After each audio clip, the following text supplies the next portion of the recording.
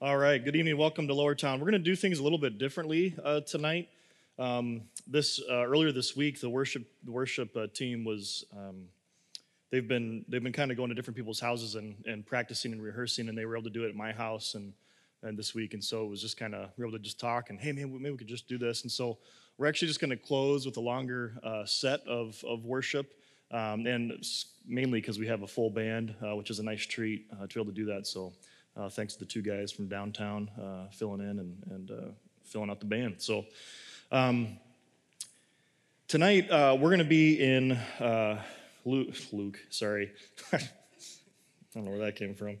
1 Peter chapter 4, and I don't have notes, so I'm using my wife's iPad of my PowerPoint, and we're going to see how this goes. The reason for that is this weekend I was up at a young adult retreat. They called it YAR all week, and so they kept using they just punned that to death. I don't know. They just put it in everything. I'm not witty with puns. They don't just naturally come to my mind, but people were doing it. Happy birthday, Lindsay! It's her birthday. Anyway, so this is actually my sixth time preaching since Friday, and I thought, man, is there something I taught that could overlap for tonight? No, there wasn't anything. This is all like heavy and about suffering, and it's not what I talked about up there at the camp, but it's been good. So I was up there this morning. I was at Camp Lebanon. If any Camp Lebanites here, okay, a few of you maybe heard of it, know of it. It's only about 2 hours north. It wasn't that bad of a drive, but it was really a lot of fun. There was probably, 140 maybe young adults. And when the guy got up to introduce me, he was like, it's great. He's like, it's so nice to be able to have some older wisdom, that can teach us things that they've already experienced all of it. And I was like, whoa. I was like, the age bracket is 25 to 35. Like, how old do you think I am here to give you my great wisdom, right, of my age? So that was that. It was a lot of fun. There was a couple other people. Pastor Drew, if you know him, he was up there, did a couple little breakout seminars, and I did one with him, and it was just a lot of fun. They did like a human Mario Kart where they just kind of wore these boxes and they had like power walk. It was weird. They did a lot of weird things, but it seemed like everyone had a lot of fun. My family was supposed to come up, but it just didn't make any sense for a toddler and a newborn to be stuck in a cabin, especially with the cold and the rainy, and our dog got sick. So I'm really glad she didn't come up. It would have been a mess for somebody else. So, but you don't need to know that. It doesn't matter.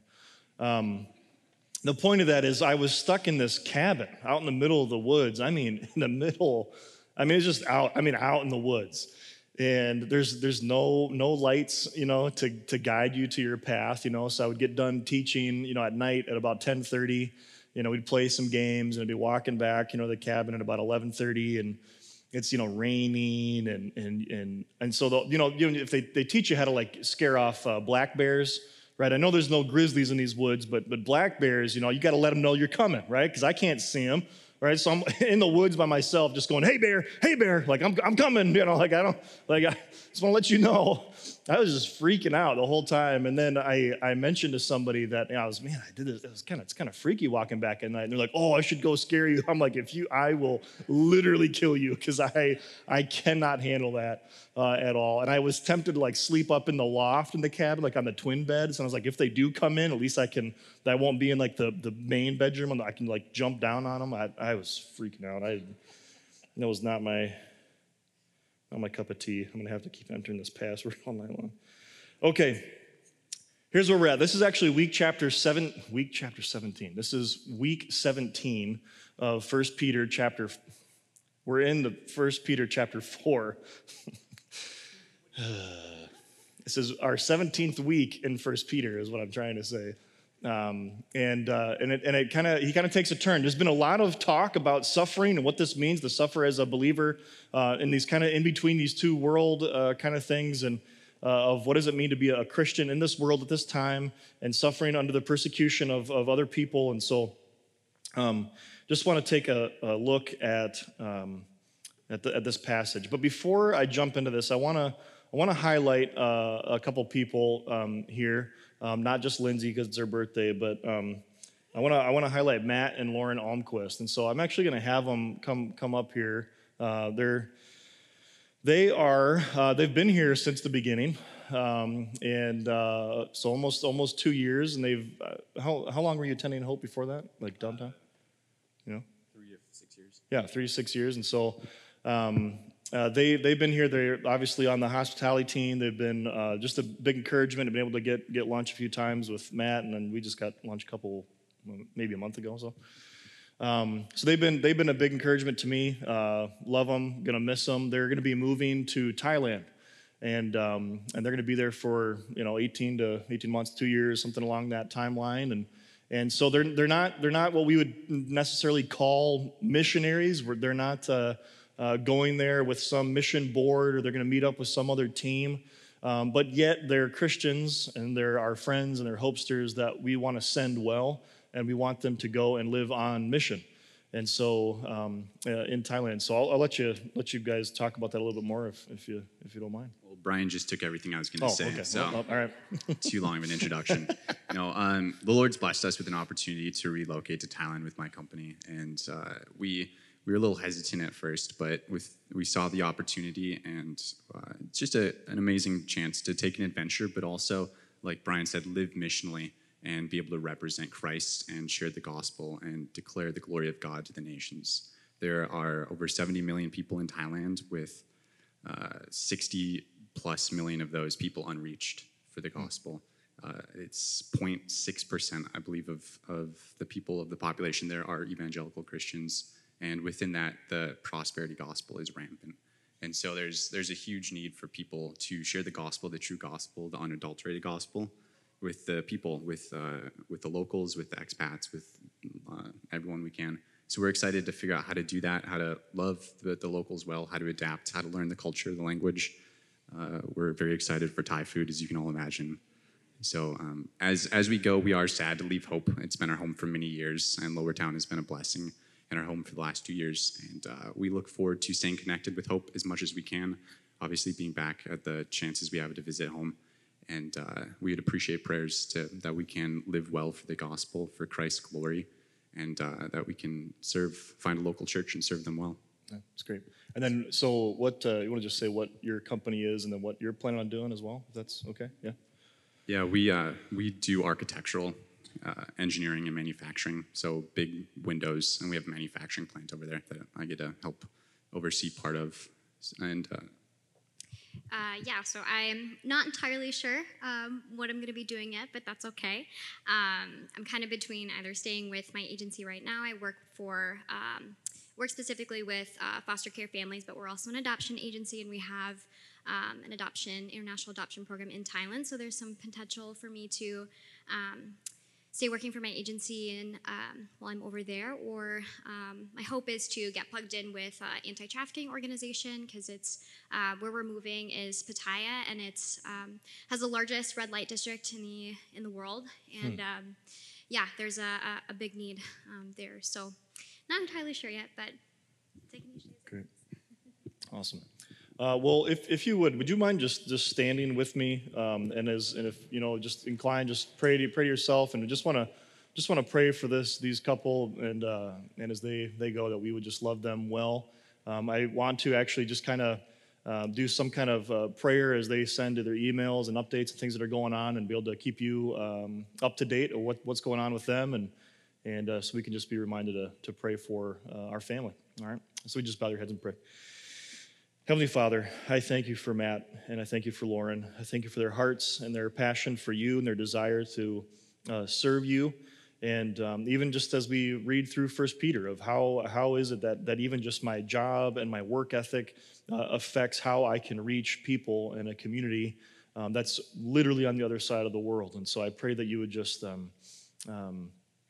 protect them if that's your will, and God, at the same time, that I know they're going to go through trials and struggles of learning languages, and there's going to be barriers, and because they're Americans and because they're American Christians and all these things that come with that. God, I just pray that you would encourage them, strengthen them, that your your grace would be sufficient, for them and whatever that may be, that you'd strengthen their marriage as they're over there and trying to meet new people and new friends and new community and a new church, and it's difficult. So God, I pray that you just be with them, protect them, put a hedge of protection around them, and that you would just bless them, and that you would expand your kingdom in Thailand because of the work of these two individuals and your grace upon them. And so we thank you for them. We love them, and it's in your name we pray. Amen. Thanks. Thanks, Brian. Yeah. All right, you may be seated. Thanks. Kind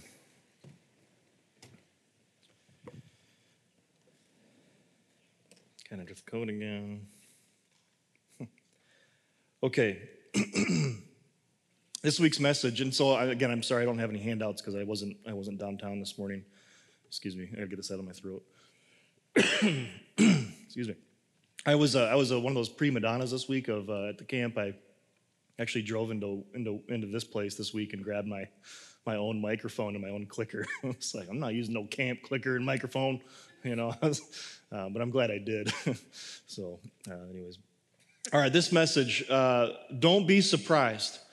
I'm not going to reread the passage because Josh already did. But this idea of not being surprised, this fiery ordeal. And so just want to jump right in this. Do not be surprised. He says this, dear friends, do not be surprised the fiery ordeal has come upon you to test you as though something strange were happening to you. All right, so again, he's saying, dear friends, this is to the church, this is to you as a community.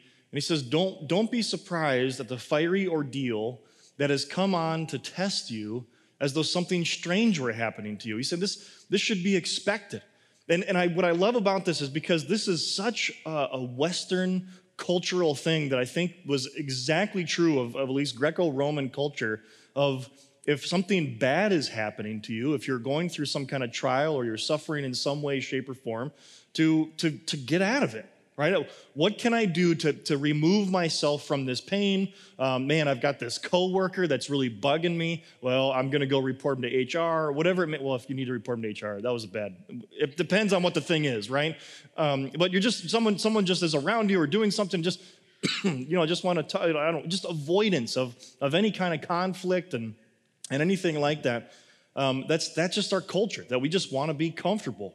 And he's saying, don't be surprised, right? As though something strange were happening to you. This is, and Peter's already said it, and Jesus said it, because of your faith, you will suffer. Because of your faith in me and your proclamation of me and your identification with me, you're gonna suffer. You're gonna be made fun of. You might get passed up for a promotion. You might get fired over this. So don't be surprised. But what's interesting, though, is he has that language of don't be surprised, the fiery ordeal. And some translations would literally just say, do not be surprised at the fire. And if you remember when we go all the way back 17 weeks, and we looked at who potentially could have been the Roman emperors that were around when this book was written, these two gentlemen, it was Nero and drawing a blank. Another emperor after Nero. It was illegal. It was illegal to be a Christian, and they were mass murdered. And there was a fleeing out of the areas and out of Rome and all these places. And they scattered around, right? And that's why the language in 1 Peter is you elect exiles of the dispersion, right? You're being flooded out of the area because of this immense, intense persecution. And Nero was known to take Christians and just dip them in oil and make them human candles. And he would just light his garden parties with burning human Christians, right? Just think about that. He said, so don't be surprised at the fire that has come upon to test you, as though something strange were happening. This should be expected. I just can't imagine, like even as a Roman, going to a party and having like people being killed in front of you, like, because you can't say anything, like, oh, I love what you've done with the place. You know what I mean? Like, what are you supposed to say in that situation? This is the situation that these individuals are in. Don't be surprised at the fiery ordeal as though something strange. This should be expected. And it says there's blessing in the suffering, the blessing of suffering. Verse 13, he says, but rejoice inasmuch as you participate in the sufferings of Christ. If The sentence doesn't end there, but if it does, that's terrible. Right? The suffering and the pain doesn't bring joy. Right? It's not like there's something that I'm going through. If I'm going through some kind of pain, right? That I'm singing and I'm rejoice, rejoice, and again I say rejoice, right? That doesn't make any sense. If I'm in pain, if I'm suffering because of my faith in Christ, that doesn't make me rejoice. What does make me rejoice is what's to follow, so that you may be overjoyed when His glory is revealed. Over and over and over in this book, it's all been about what's gonna happen.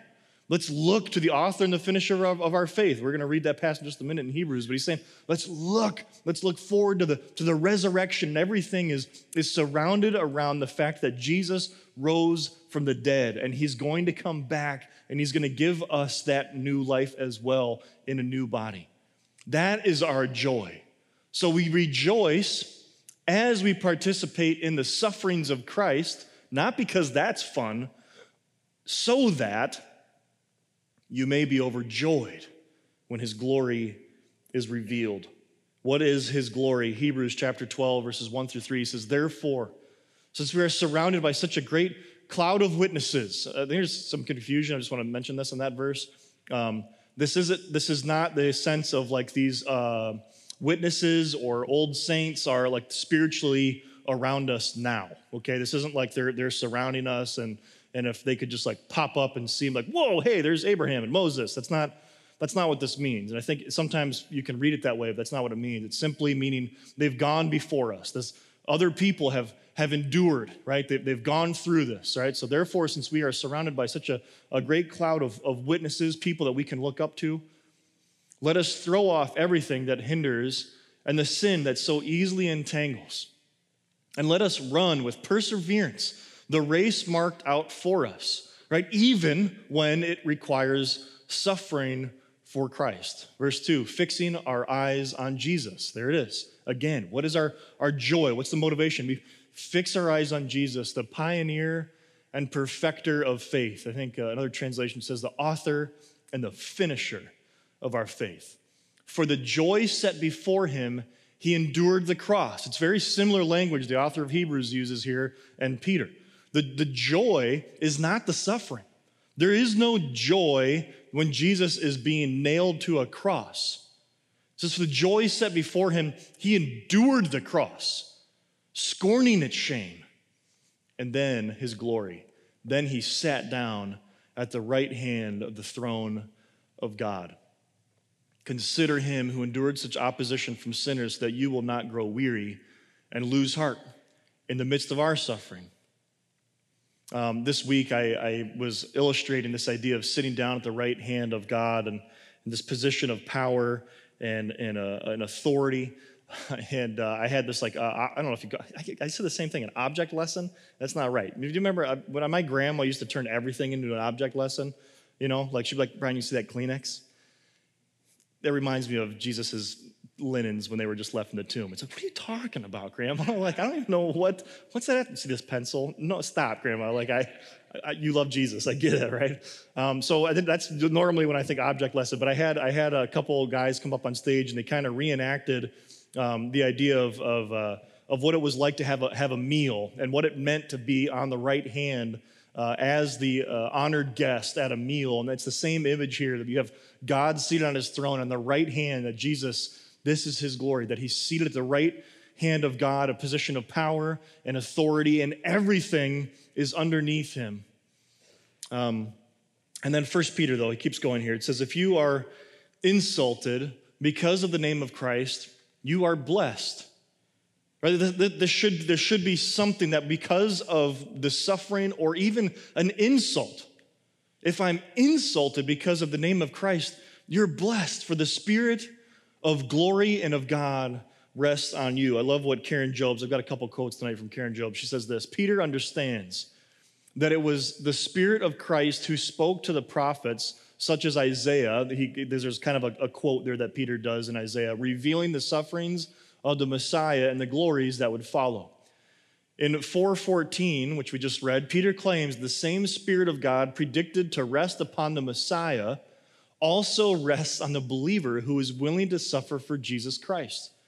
Peter consoles his readers that because the same Spirit of glory and of God rests upon them, their current suffering is, as Christ was, a prelude to the glory to follow. This suffering is a prelude. There's something else coming that we get to glory in, that we get to look forward to, that is the only thing that we could possibly hope in. Because if all this isn't true and we're just suffering, then we're wasting our time. We're wasting our life. It's a prelude to the glory to follow. Moving on to verse 15, it says, if you suffer, it should not be as a murderer or a thief or any other kind of criminal, or even as a meddler, right? I don't even want you to just dabble in this. Don't even mess with this. Don't even hang out with people that are like this. Right? Of course, right? And I use the phrase a lot, right? If you choose to sin, you choose to suffer. And that's just, if we suffer because I did something stupid, right? Or I sinned and I killed somebody, or I stole something, or I was any other kind of criminal, well, of course you're going to suffer because of that. But this is not choosing to sin and therefore suffering. This is actually doing the right thing and loving God and proclaiming his name and then get the suffering. So he says in verse 16, however, if you suffer as a Christian, do not be ashamed, but praise God that you bear that name. And again, this is a culture, I think we definitely have an honor and shame thing in our society, but it's not nearly like other cultures in the rest of the world. Of that we would do something or say something, and therefore you can't. I just started watching a show on Netflix called Street Food. Are there foodies out there? Watch Street Food? All right, yep. The thing about it, there was this first one where around, I don't know which one it was. I watched an episode, but there was a kid, right, who was like, yeah, I really wanted to go to college, but because I'm the oldest child, I have to carry on the business. So I never went to school. That's an honor and shame culture, right? That if I just say, family, I'm out, I'd rather go get an education. You guys can figure it out with my other brothers and sisters. He would have been shamed. We don't necessarily have that as much in this culture. Karen Job says this, for this reason, for this reason, let me go back. This passage, if you suffered, should not be as a murderer. He's looking at this idea of suffering, and he's quoting a lot of passages in Isaiah. There's a lot of words that he's using, and Ezekiel, if I remember, where it talks about how God is going to be this refining fire. All right, so there's something about God's hand, and which we're going to look at in a little bit. Okay, so he says, for this reason, Peter says, because this trying situation of persecution is a judging, Christians should stand firm and unashamedly bear the name of Christ. By doing so, they bring glory to God. Therefore, the suffering they bear for the name of Christ, which is shaming them in the eyes of society, right? If I say this thing, if I stand up for people who don't have a voice and can't protect themselves, if I speak for them and it's shame upon me in my culture, in my society, then it becomes their badge of honor as one of the living stones in God's spiritual house. Use that reference that Peter uses in chapter 3. I think it's an amazing, it's shaming in the eyes of society, and it becomes their badge of honor. And there's so many the heroes of the faith and heroines of the faith that they do something that man, society just hates them. Adoniram Judson and Ann Judson, and they left everything in this country, and they went over to Myanmar, to Burma, right? And they're missionaries over there, and Adoniram, he's the only one in the country that can speak English and Burmese, or the native tongue. And so he ends up, the government's like, hey, you got to come write this new constitution. And he's like, no, I miss my wife. I've been all over the place. I need to go back. And he ends up then leaving and helping out the Constitution, write the Constitution. And as he's gone, he comes back, and his wife died while he was gone, right? And he hadn't seen her for years, right? And people would look at him and say, man, all you want to do is preach the gospel, and your family's dying over there, and it's shame. And then all these years later, there are people that you can look to these individuals and go, how amazing were they to give their lives for something like that? Let me keep reading here. Let's see. Peter's logic is obscure and based on an unfamiliar tradition. This idea of these passages talking about there's this suffering. He is this refining fire from God. He is consoling his readers by explaining why they should see rejection by society actually as honor and not shame.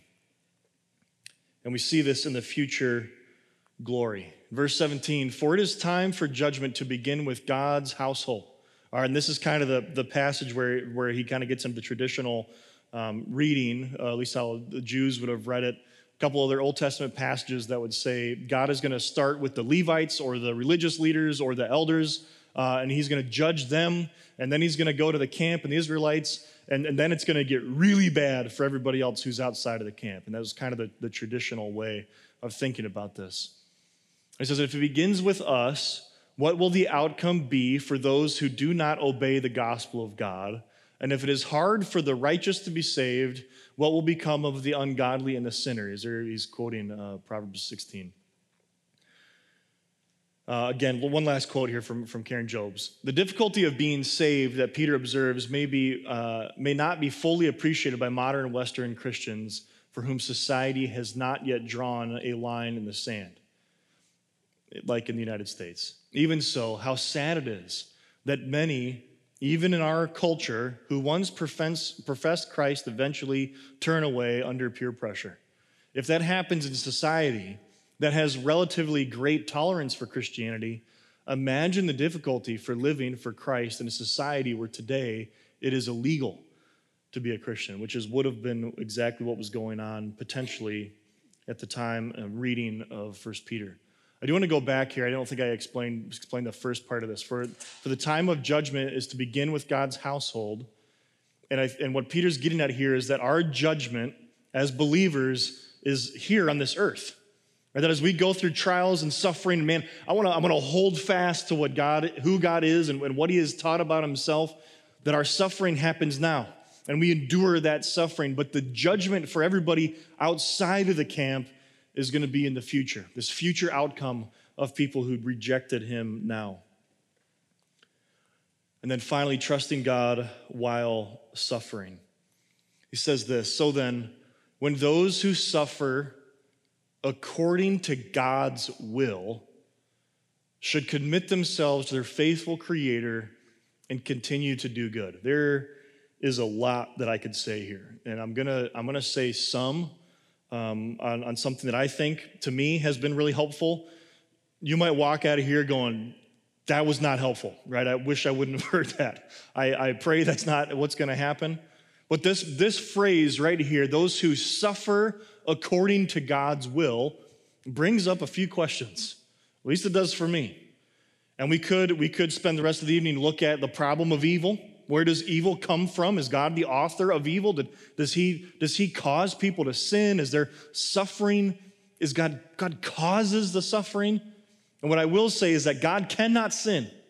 He cannot sin. He cannot go back on his word, that he is good and true and loving and just. Okay? So evil does not come from him. A simple, and this is a simple way, there's holes in this, so don't be like, oh, there's a lot of issues with this. I think this is one way that I teach it in my systematic theology class. We talk about the problem of evil, of saying God is not to blame. That he gave human beings the ability to choose. All right? And so I'm not going to get into, the reformers, okay, they used to have this differentiation when it came to the providence of God, the sovereignty of God, in everyday choosing and choices and how we lived our lives, and then salvation. There was a difference. In our culture, unfortunately, really Jonathan Edwards and some other famous pastors from Minneapolis have kind of merged these two ideas, that the sovereignty of God in little ordinary mundane things is just the same as God choosing who is saved. And I think the reformers are right in keeping those things separate. So tonight when I talk about God's will, I'm not talking about salvation, okay? You want to hear me talk about that? It's online 2 years ago when we were going through the Reformation stuff. So then, so here's the analogy of the problem of evil, if we can do this, right? That when God created man, think of it this way, that he created mankind, he created Adam, And then imagine that he created a giant boulder, and then he gave him a hammer and a chisel, all right? God then did not create a sculptor. He created a human being that was capable of sculpting, right? He gave him the tools and the resources that made it able for him to sculpt, right? God made a human being that had a choice that they could either eat of this tree or not, and they chose to eat of the tree. He didn't create a sinner, he created somebody who was capable of sinning. What is the reason for all that? Well, we can talk about that all day as well, right? But I know that I love my wife when she chooses to love me rather than me saying, you better love me, which I don't think I've ever said. I don't, at least not in jest, right? Now Henry, you love me, right? You will love me. You will say I love you. Okay, now what I want to do though, and I know that was nothing. There's a whole lot more that could be said about that, and a whole lot of books that have been talking about that. But I do want to talk about God's will, or what I would rather call God's wills, plural. What does it mean that it says, "Then those who suffer according to God's will"? Is God choosing? Is he doing? Is he causing the suffering? Well, there's a couple ways we can look at this. And one phrase, and this is something I've been teaching for a long time. This is literally a 2-hour lecture, 2.5-hour lecture I've been giving for the last 4 years that I'm going to give you in about 20 minutes or 15. We'll see what happens, okay? But this is what it says. Everything that God wants to happen will happen. Everything God wants to happen will happen, period, all right? This is called God's sovereign will. This is kind of a word, Jonathan Edwards, will of decree, sovereign will, okay? So I have this white line going from border to border, covering the entire span of all time and humanity in the universe. Everything is under the sovereign will of God. And what this means by will of decree, this sovereign will means you and I do not have a say in this, right? So when Job suffers under Satan and God allows that pain and suffering to happen, he says, I see now, in Job 42, 1 and 2, I see now that no purpose of yours can be thwarted. If you're going to do it, you're going to do it. When we read through all the prophecies that have happened in the Old Testament and God calls his shots and then it happens, it's because he's God and he's sovereign. When we look at the Passover meal and before he even goes in and sets the Israelites free, before the death angel then goes and kills the firstborn, he says, you're going to remember this with this kind of meal every year before he even did it. When he says he's going to do it, he's going to do it. I had no choice to be born as a white male in New Britain, Connecticut in 1985. I didn't have a choice in that. You didn't have a choice in any of that. Maybe your parents, like any test tube babies, like your parents could figure that out. No. That'd be kind of cool. We don't have a say in this. We don't have a say in who our parents are. We don't say a say in who our family members are. How many siblings am I going to have? We got no say in this. This is the sovereign will of God. You cannot touch it. If he says it, it's going to happen.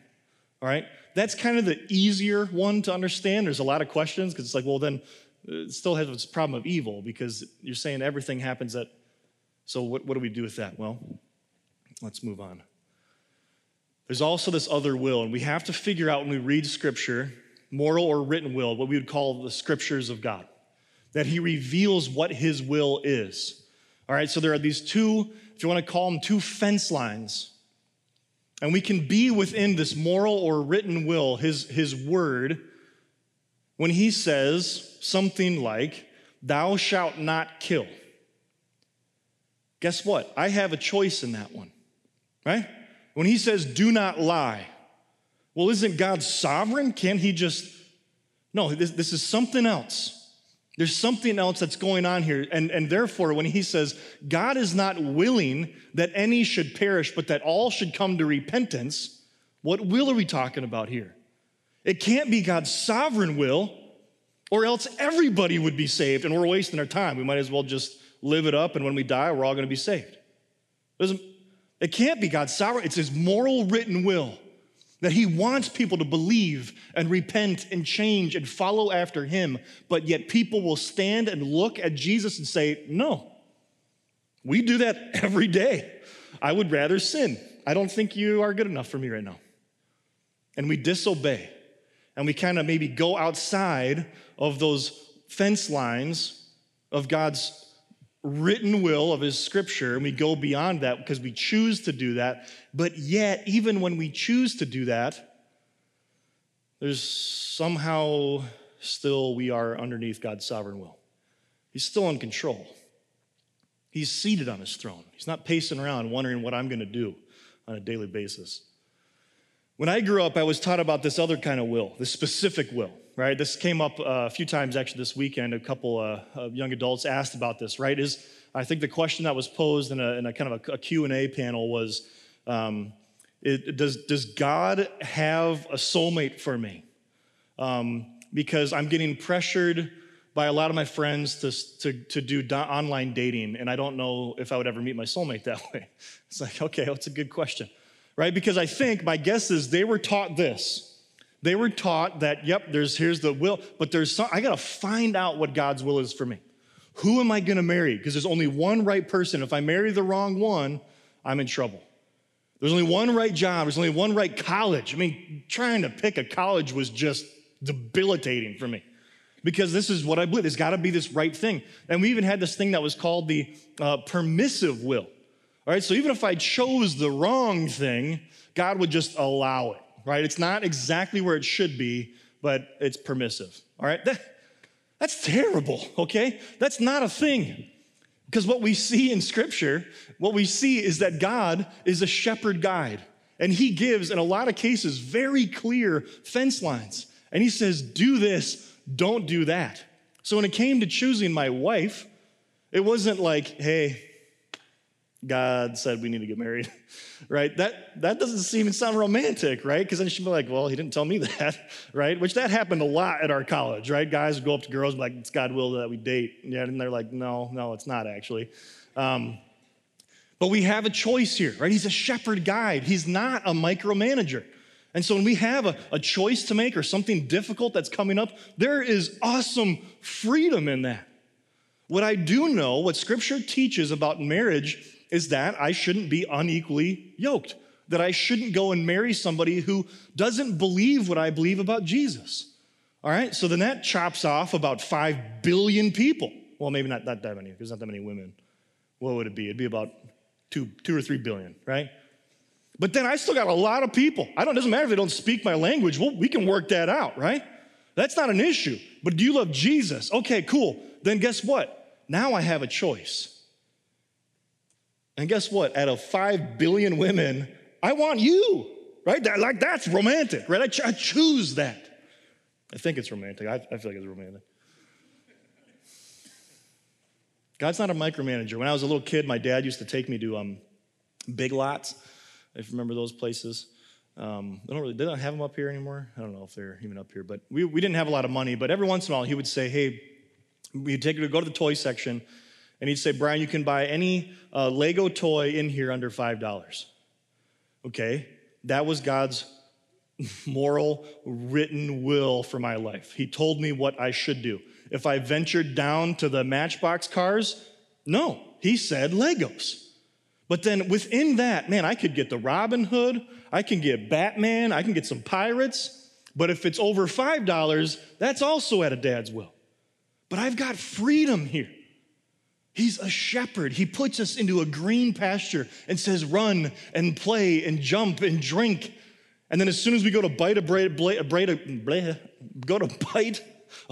of grass, he's like, nope, not that one. No, it's not how he is. He's a shepherd. He's a guide. So I have this other phrase. I don't even know why I'm using this. This isn't even working. I keep looking at it like it's giving me something. It's just a blank screen. Moral written will. So I added this phrase. Everything that God wants to happen will happen. Even the things that happen, God doesn't want to happen. Okay? Just think about this. Everything that God wants to happen will happen because of his sovereign will, even the things that God doesn't want to happen. that I can tell a young woman who's been abused, who comes into my office, who says, well, I guess it's just God's will. No, it's not. Someone deliberately disobeyed God's clear command and will on you. It is not God's will that this stuff would happen. But yet, somehow, God is going to make that right again. And we can look at the most heinous act in human history, the cross of Jesus Christ. And we can say that was clearly God's sovereign, predetermined plan, and yet people committed murder. The only way that you and I can have salvation is if people murdered. How does that work? I don't know. Joseph, when his brothers confront him, if you maybe not familiar with the story, but he had these brothers that sold him into slavery, evil, okay, outside of God's moral will.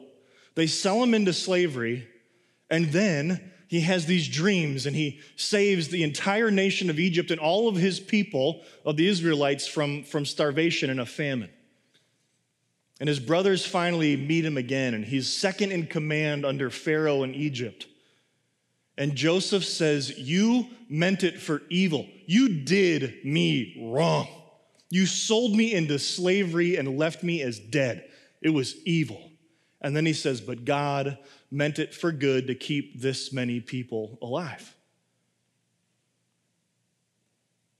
Going back to Jesus, this is Luke, or I always do that, Acts chapter 2. Peter is preaching to a multitude of people, a bunch of Israelites, his fellow Israelites. Listen to this. Jesus of Nazareth. Nazareth was a man accredited by God to you by miracles, wonders, and signs which God did among you through him. As you yourselves know, right? He did amazing things that only God could have done.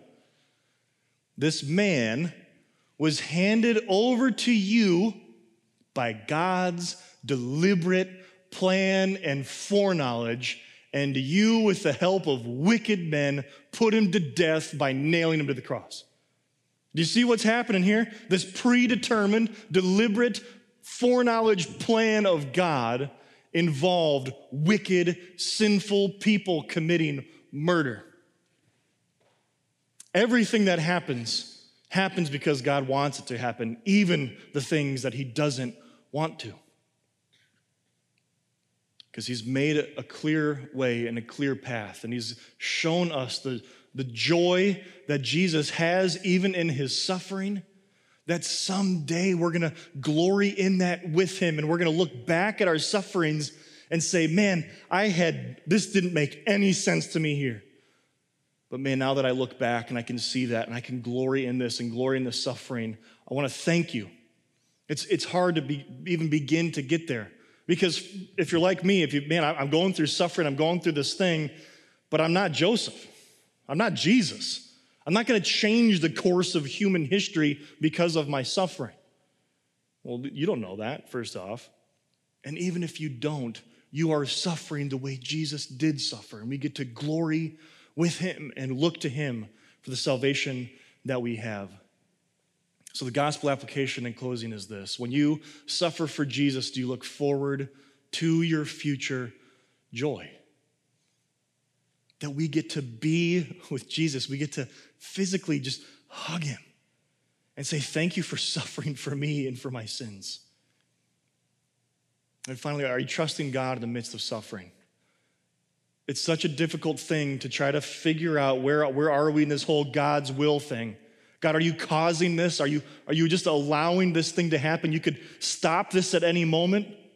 The same way Jesus prayed, God, we could just let this cup pass over me the same way that Paul prayed, God, remove this thorn from me. And God says, no, I'm not going to do that. My grace is sufficient. Are you trusting in God in the midst of suffering, currently or in future suffering? And looking to Jesus, the author and finisher of our faith, as our hope. Will you pray with me? Heavenly Father, I thank you for our time together to look at this passage in Peter. And God, I don't know everyone's story in here. I don't know where they're at. I don't know what they're going through. I don't know if they previously have suffered. I don't know if they're currently going through some kind of suffering. I don't know if if they will eventually go through something that is just unimaginable. But God, you are good and you are sovereign. And sometimes it is so hard for us with our human minds to begin to understand what in the world that means. I just can't put those two things in harmony when I see suffering. But yet, God, I rest assured knowing that that is not what you want for us. That we would become more human, we become more like Jesus by following his teaching, by following what you've revealed to us in your scriptures about how we should conduct ourselves here now in 2019 in St. Paul. And God, I pray that we would just give you the glory all the time for what you've done, because you are good and you watched your own son suffer under the murder of lawless men because you willed it. So God, give us understanding, give us faith, help us pray that prayer of the centurion of I believe. God, help my unbelief. So God, I pray now you'd be honored and glorified with our time now of worship and communion. And it's Christ's name we pray. Amen. Now I'm going to enter into a time of communion like we do every week, and we're going to spend a little bit longer time. We're going to do 5 songs, so you don't need to rush up here. Not that like we do, like run, get your stuff. But just let's take our time to reflect. I had an opportunity to just teach on communion this last week on a Friday night at this camp. We did communion, and I love taking communion. I love being able to take these elements, the bread and the juice that represent the body and blood of Christ, the sacrificial meal that he instituted thousands of years ago, to say, this is my covenant. This is this new covenant in my blood. No longer the blood of a bull or a goat or a lamb or some bird. It's going to be my blood. God's blood is going to be shed for your sins, because it is the only blood that can take away the sins of the world. And so we don't need some priest to do this week in and week out over and over like they did in Israel. We had one high priest that did it once for all, for everybody and their sins. And so all I would ask is, are you just a follower of Jesus? If you would say, yes, I'm a follower in Jesus, then come. If not, feel free to just pray and stand and sing and do whatever you'd like to do. We do have a gluten-free option on this left side, my left, if that's a need of yours. So thank you. Let's sing.